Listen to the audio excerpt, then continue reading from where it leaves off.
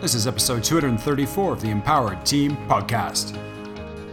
Welcome to the Empowered Team Podcast, where we explore how to optimize your performance in career, sport, and life. And now your host, executive coach, and life strategist, Kari Schneider.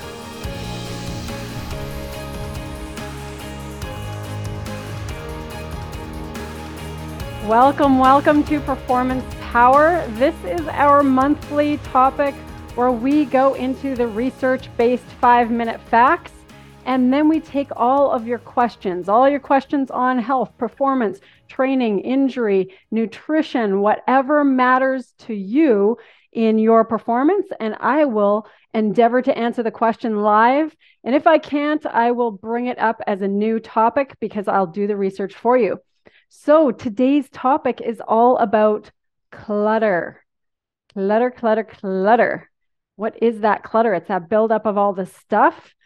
And because we as humans, we build up so much of the stuff, a lot of research has been done on it. So I'm going to bring this down into 5-minute facts and give you the facts on the research in 5 minutes. I usually don't make it under 5 minutes. I can say that right now, but we're going to try to do it. We're going to try to do the 5 minutes. So number one fact on clutter in our lives is we end up with increased stress levels.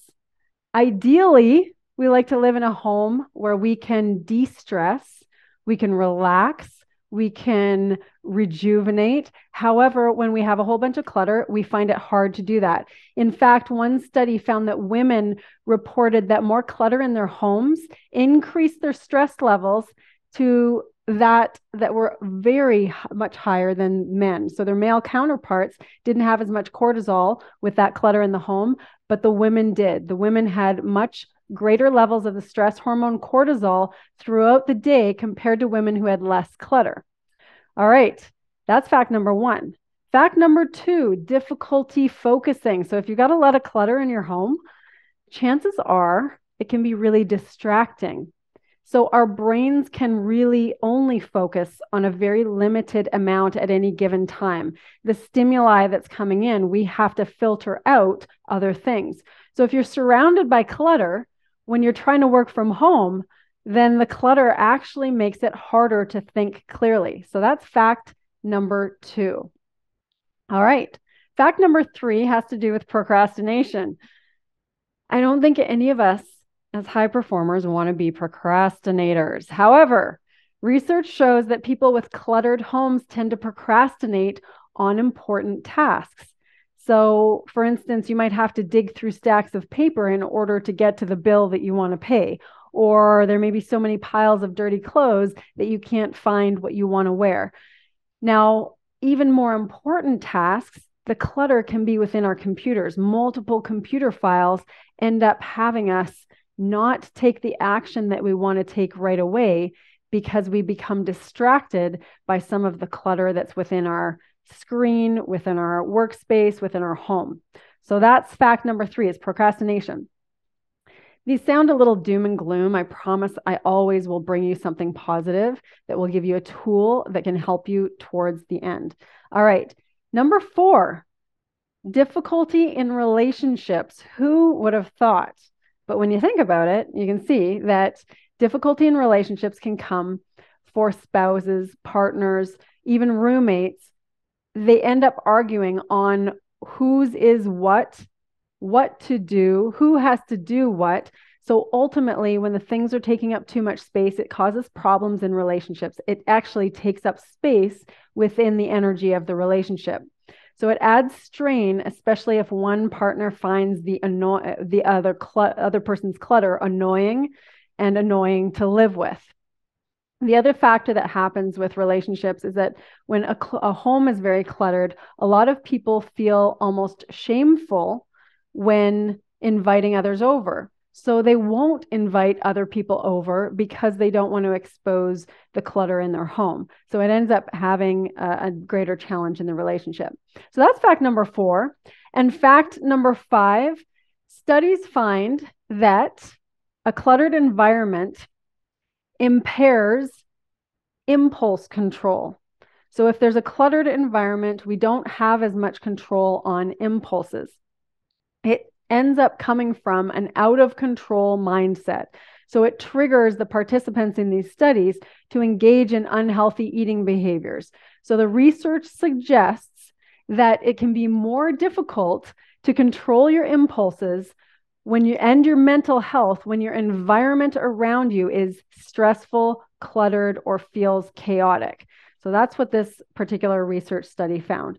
So I'm going to summarize those 5 and then give all of us a little hope and a couple of tools to help with this scenario. Increased stress levels, difficulty focusing, increased procrastination, difficulty in relationships, and challenge with impulse control. Those are the 5-minute facts on what clutter does to us.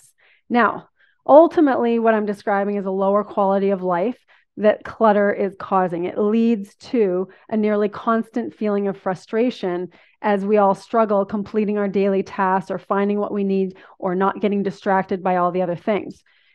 However, there's this little simple rule, and it's called the 20-20 rule, and it can be done so easy with anything around us. And this is the rule.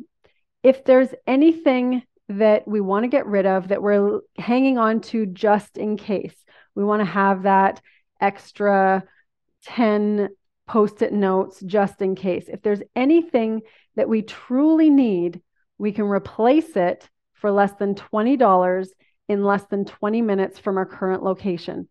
So if that thing that we think we're keeping because we might need it just in case, use the 20-20 rule. Get rid of it if you know that you can replace it with $20 within 20 minutes from your current location. Easy peasy, done and done. And the next one is called the 12-12-12 rule. And what happens with 12-12-12 is that you locate 12 items to get rid of. Maybe it's in your fridge. Maybe it's the junk room or junk drawer, or maybe it's in your child's room or your room. But 12 things that you want to throw away, 12 things to donate, and 12 things to be returned to their proper home. Everything has a home. So that is an easy trick, an easy tool to be able to declutter. 12-12-12 and the 20-20 rule. Okay, before we dive into any of your personal questions on fitness, health, nutrition, injury, ask anything that's relevant to the clutter. So for you, I'm going to pose the question to you first. What's the one area that you wish was completely decluttered? What's that one area? Pop it in the chat or unmute yourself. The one area that you wish was completely decluttered. Is it the junk drawer? Is it the fridge? Is it the garage? Is it the closet?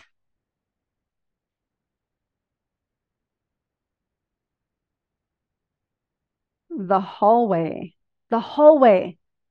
What goes in a hallway? Is it a front entryway? The hallway, as it has the most traffic and therefore has the most impact on mindset. Powerful.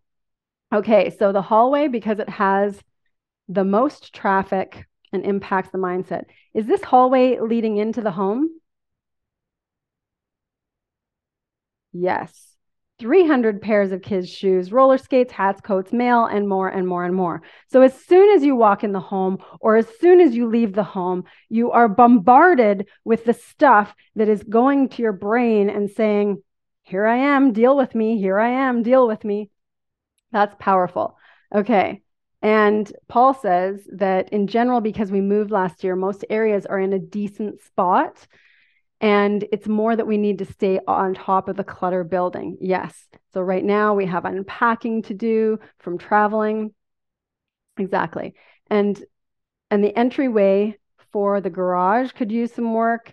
Upstairs, downstairs, can't walk through the house without using it. The hall, closet as well. Okay. So this is where those 12-12-12 rules or the 20-20 rule will become very powerful. And chances are it might just take 20 minutes of deciding whether those 300 pair of shoes still fit those small feet. And that might do a big wonder right there. Okay, any other questions on decluttering? If not, we're going to move on to injury, fitness, health, nutrition, any of the things that you want for your optimal performance. What do you got? Questions, bring them in. Otherwise, we go to questions that have been previously submitted. Okay, what was the 12-12-12 thing? The 12-12-12 for decluttering was get rid of 12 throwaways. So get rid of them, throw them in the garbage, completely get rid of them. 12 things to donate and 12 to find their home, because chances are they don't have a home or they're not properly organized. So it's 12 things to actually throw away, 12 things to give away, and 12 things to designate a home where they can be optimally used. That's the 12-12-12. And the 20-20 was 20 minutes from home. You can repurchase that very thing for less than $20. So don't keep the crap that you don't use. Get rid of it. All right. Okay, what are the other questions? Health, mindset, performance. What do you got? You got injuries. You have nutrition questions. What are the things that are burning for you personally that we can address right here and now that normally would be a hefty consulting price? What do you got?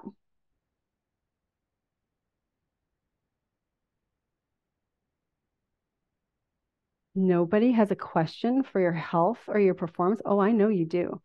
Unmute yourself if you're not shy. Oh, here they come. All right. 50% torn tendon, got braces, got exercises and a brace. What else? What tendon? Where on your body? Elbow tendon. How is it done? How is it torn? Don't know. Okay. So that could have been a long-term thing that was building up. That the easiest answer and the easiest thing for you to follow, and everyone can follow this, and the MRI says it's an old injury, so it's probably been torn over time, is using pain as your guide. And chances are in these scenarios, we tend to work through, it's like, oh, it just hurts a little bit, I'll keep going. It just hurts a little bit, I'll keep going. That is one of the scenarios that keep it inflamed and keep it aggravated and can actually cause greater problems like a greater tear or pulling from the bone, which ends up meaning you end up getting bone spurs. So that's the kind of thing that you can use pain as your guide. However, if it is at the, I'm looking at your arm, you pointed to an area, I'm looking at the lateral epicondyle. The lateral epicondyle is a common attachment spot for wrist extensors. So you have wrist extensors, they're doing this action. That is the common attachment. One of the things you can do is called a chopat. And all that means is that you put a band around your arm right around that spot. And all it does biomechanically is it changes the main pressure point from where the attachment is. Now, I could be wrong, and your MRI and your physician are going to know more, but if the attachment, if it's from the attachment spot and that's the main tear, then if you put a little strap that has a bit of pressure, and a physiotherapist will know exactly what this strap is, then it can put some pressure on a different spot before the attachment and help you not have as much pain and allow the spot that has pain to decrease in inflammation and be able to heal. So the physiotherapy, they're going to give you the exercise, but some of those exercises might still be painful. But sometimes that strap can just help in some of the most problematic movements so that the pressure isn't coming always on that one attachment spot on the lateral epicondyle. So I threw out a lot of terms that may sound foreign, but that strap, a physiotherapist would know exactly what that is. It wouldn't be used all of the time. It would just be used at those times where you might need it the most, when you're most active through your hand and wrist, because when you're active through your hand and wrist, that's when it puts a lot of the work down on the attachment for the wrist extensors. And lastly, you've got a lot of movement through there. Just some gentle massaging through there, through the tight areas, can help also release some of the tightness that are causing some extra pull on the tendon. I know that's a lot of information, but I hope that makes some sense. And I think that gives you a step that can support the healing and the function for that particular injury. Okay, another question. Go ahead. You can unmute yourself if you'd like. Of course. So it's thank you. Because you said, oh, and I'm like, yeah. So I, a couple of weeks ago, I don't know when I did it and how I did it, but I went to pick up Sam the other night. And my arm, the pain I just literally dropped him. Fortunately, I was picking him out of a bed, so I dropped him on the bed. It's between there and there. Okay. And I think it's my bicep, but the bit that's hurting, the bit that feels stiff is the tendons or the ligaments or the something actually below the elbow. But I think the bicep is the problem. It doesn't hurt when I'm like that. Mm-hmm. It doesn't hurt when I'm just like that. But if I was to try and drag a 1 kilo weight with my arm half flexed, it's agony. So there's this very specific movement with a muscle called the biceps brachii. And what it means is that when you're doing that bicep curl, but you're also doing what's called supinating, which means putting your palm up. When you were picking him up, was it bringing your palm up specifically? Yeah, he'd have been lying in my bed. When I went to bed, I'd have reached down to do that to get him onto, so I could take him to his bed. So it'd be exactly that. And it's from, okay. I can actually feel it's from there to there. Yeah. After there, it's fine. It's that first bit, 20% of it. I'm going to suggest there's two key muscles in that area with that elbow area. And one is biceps brachii and the other one's brachioradialis. And I would suggest that one of those two, likely biceps brachii, because it may have been just a subtle movement of supinating, which means putting the palm up while you're using your elbow and bicep curling while you're picking him up, that probably did a little wee strain in that movement. You might have been cold, he might have wiggled, just done a little unexpected movement. And unfortunately, as we are older than 35, then our tendons are not as pliable and stretchy as they used to be. So they end up being a little more likely to have a strain. So the thing you're going to do, if it's achy, ice it. But ultimately, that one, if it was an acute mechanism, by picking him up, you're just going to wait until it's calmer. You're going to travel. You're not going to see him for a bit. Next time you pick him up, by then, I would guess that it's probably going to be better by then. But in the meantime, those types of things, kids, I can't currently carry a cup of tea.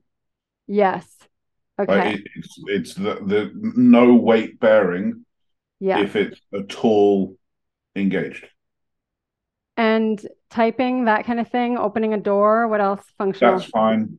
Yeah. It's literally as soon as there's any weight on that. Yeah. So your timeline, and this happened how long ago? I think it happened when I was last in the States, and then I became acutely aware of it when I picked up Sam last week. Okay. So it's been how long? How many weeks? 4, 3, 4. Okay. So, and is it getting better, staying same, better, worse? Staying the same. Staying the same. Okay.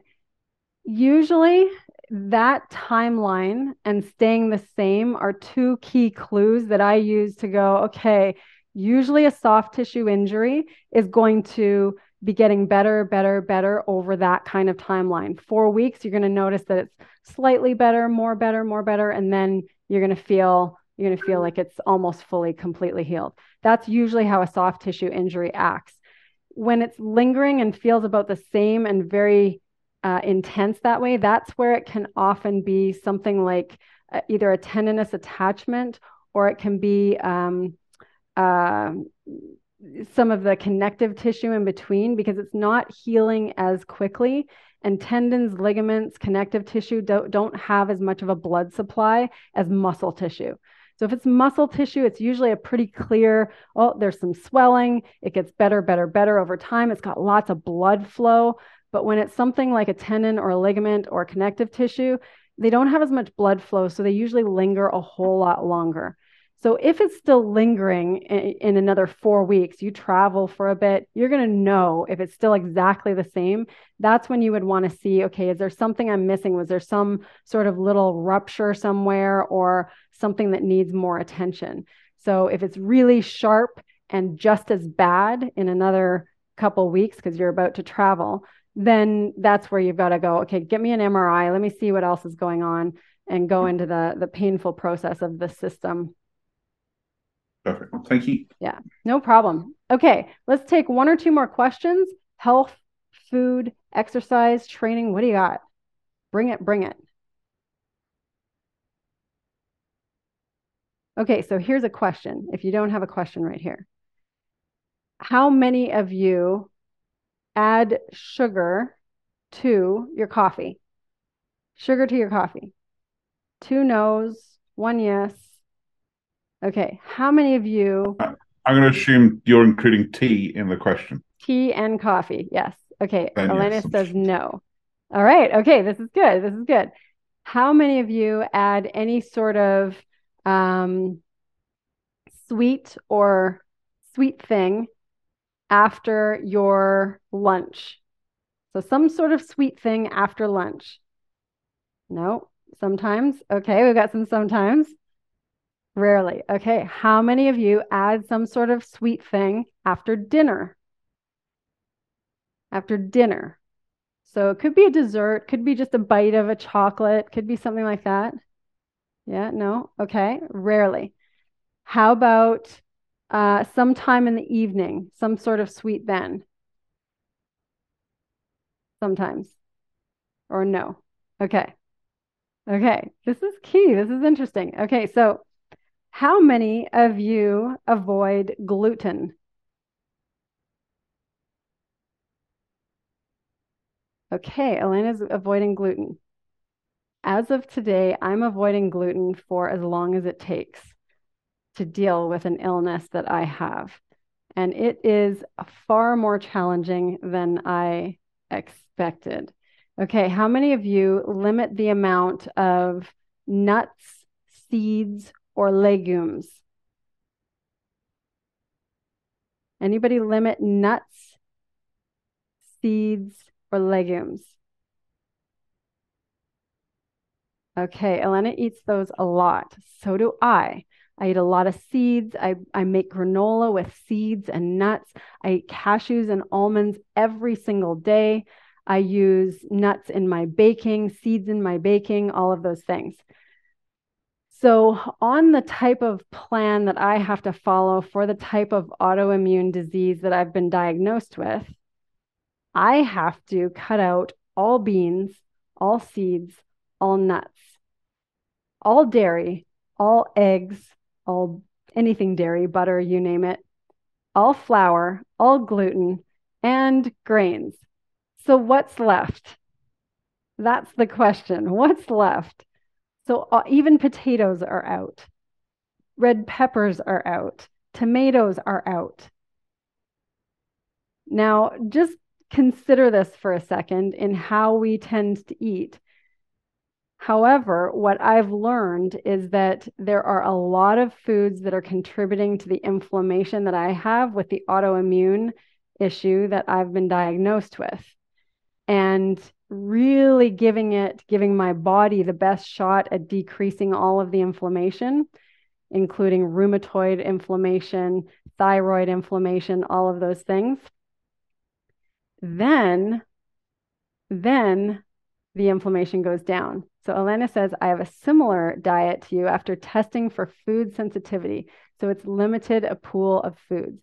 And the concept is that once the inflammation is down, then it's more likely that you can reintroduce some things. However, for people who are getting inflammation from gluten and certain foods, that they may be limited or excluded for a very, very long time.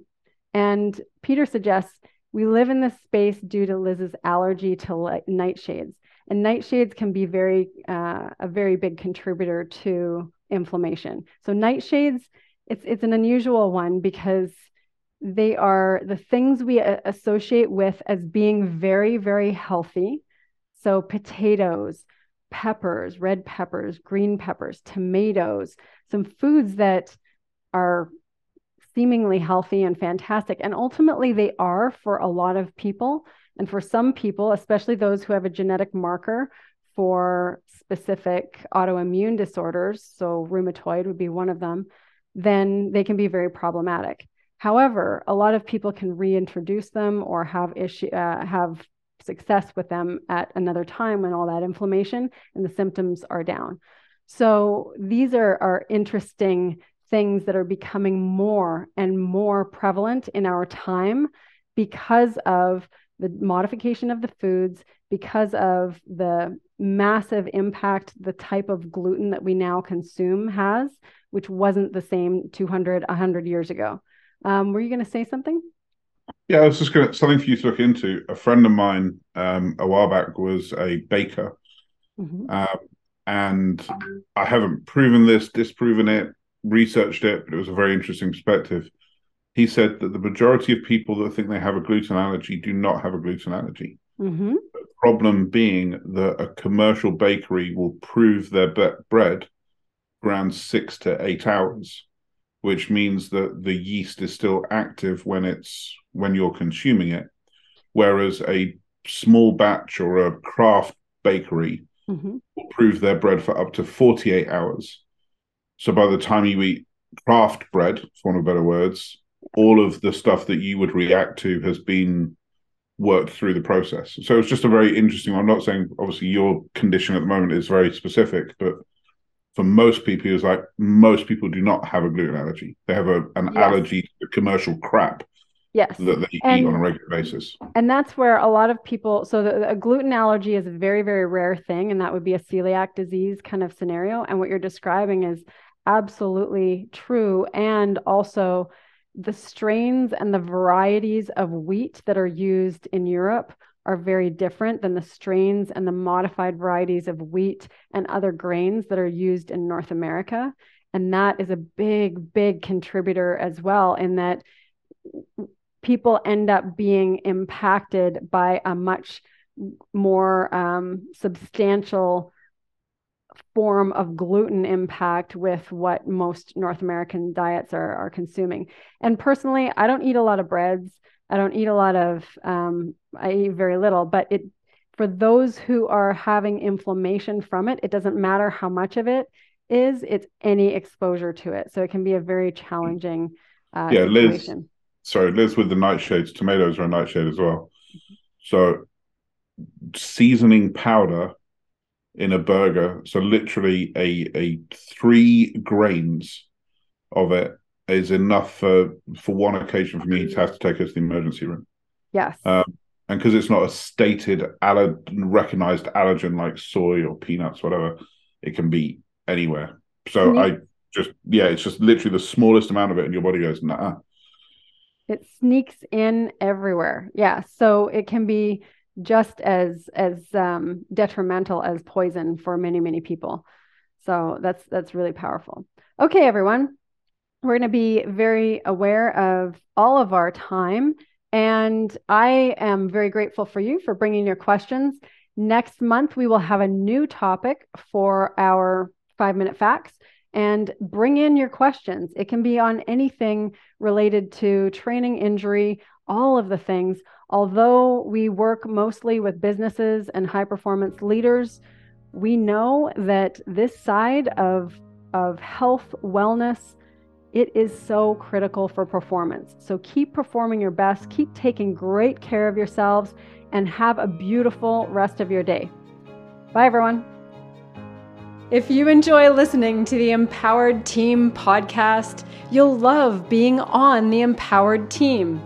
The Empowered Team is our group coaching and accountability program where we provide the tools, skills, and community for you to grow your self-mastery as a leader and optimize your results alongside other leaders. The Empowered Team runs year-round. To learn more about our leadership consulting for business and our Empowered Team group coaching, head to www.theempowered.ca/empowered-learn-more. That's www.theempowered.ca/empowered-learn-more.